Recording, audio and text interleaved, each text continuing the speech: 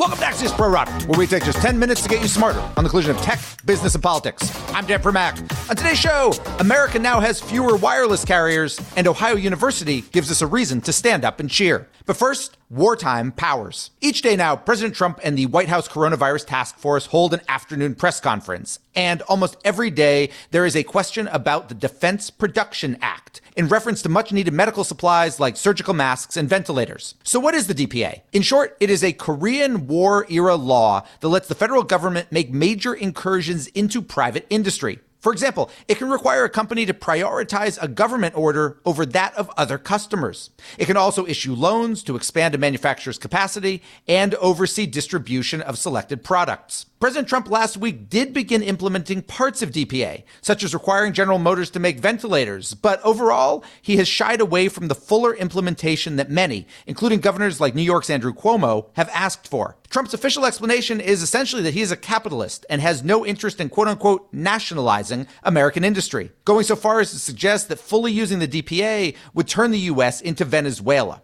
But it is a strange argument, given that the administration regularly used DPA prior to coronavirus. That's based on a new report from the New York Times, which found that Trump's Department of Defense, FEMA, and other organizations have used DPA to place hundreds of thousands of orders, procuring vital equipment from ammunition to rare earth metals that can be used to make things like jet engines and lasers. The bottom line, our wartime president isn't using all of his wartime authority. In 15 seconds, we'll go deeper with one of the authors of that New York Times story. But first, this.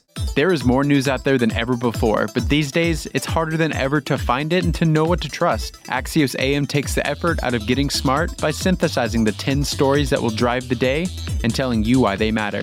Subscribe at signup.axios.com. And now, back to the Pro Rata podcast.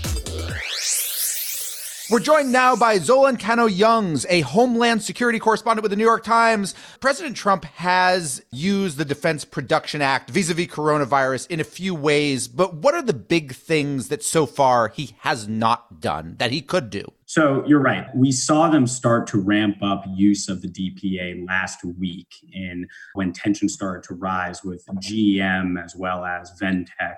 GM is partnering with to produce these ventilators. And what Trump did is first you saw him tweet out that they could invoke the DPA. And what it appears happened is that he used the DPA under Title I. And Title I of the DPA authority allows you to prioritize a contract. And that basically allows the federal government to skip ahead of the line of other clients.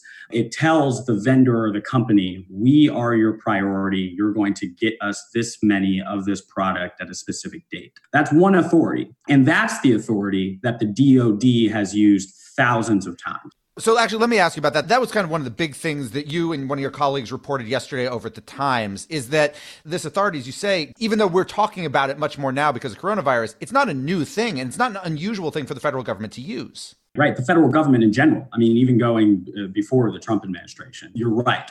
Well, I think what people have been confused by is the DPA has kind of been painted under one brush, all of the authorities of the DPA. That authority that I just described, allowing the government to skip the line, DoD does that all the time. So give me an example. When's the time, say, DoD has used the DPA? Times that DoD has used the DPA, especially for the authority that we just described in prioritizing a contract or an order, as they call it. Materials needed for weapons, materials needed for drones, chemicals that are needed for certain weapons. Also, FEMA has used this before. Equipment needed to allow or to help the government or help states recover from a disaster. One of the other authorities on here is distribution of goods, not just asking a company to make it or expanding capacity, but distribution.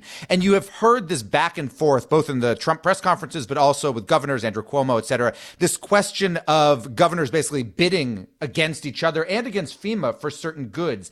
In theory, could President Trump use DPA to better streamline that process? So, face masks that used to cost 80 cents, states could still be paying 80 cents instead of bidding up each other up to $7 or $8. One authority under DPA is to control the distribution of a product for the company. Yes, that's true.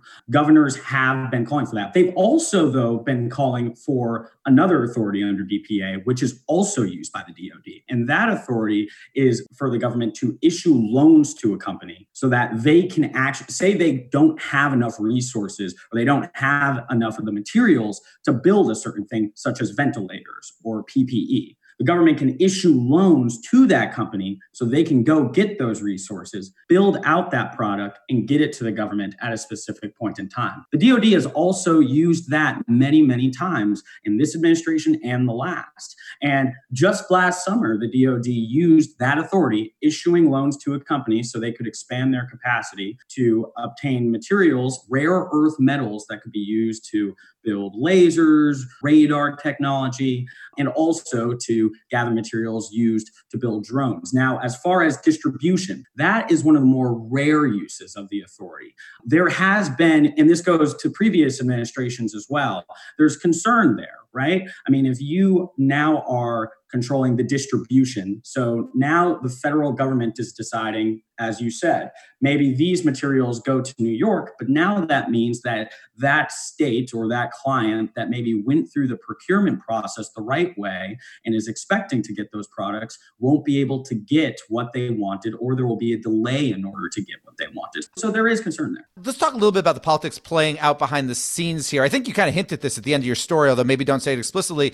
Do you believe one of the reasons that President Trump hasn't more fully embraced and enacted pieces of DPA because it's maybe would create more of a direct link between what the White House is doing and White House action and the ultimate result of this pandemic? And it's not just fully invoked, right? I mean, we have to remember that the president only last week started to use this law.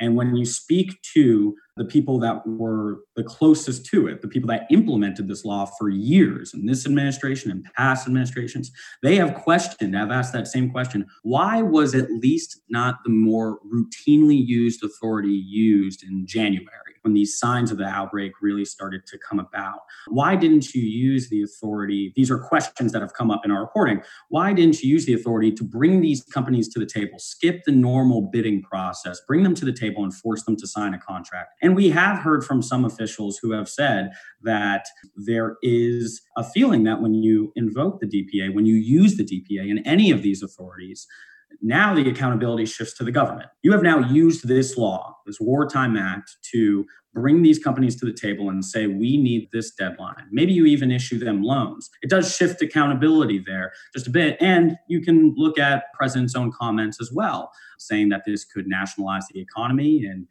referencing the economy in Venezuela when it comes to this act. And that's confusing, when you look at how at least one of the authorities under this law, that being inserting the language into contracts and prioritizing it, is one of the more routinely used functions when it comes to the procurement process for the government. Zola Ancano-Youngs of the New York Times, thank you very much for joining us. Thank you so much. My final two, right after this. Axios chief technology correspondent Ina Fried shares breaking news and analysis on the most consequential companies and players in tech, from the Valley to DC. Subscribe to get smarter faster at signup.axios.com. And now, back to the Pro Rata podcast.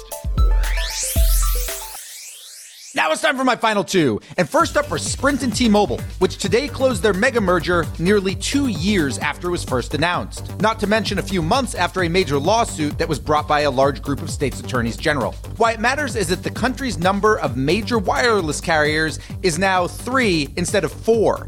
And we get to find out if the state AGs and consumer advocates were right about the idea that reduced competition could lead to higher prices, or if the companies were right when they said it would lead to better service. And finally,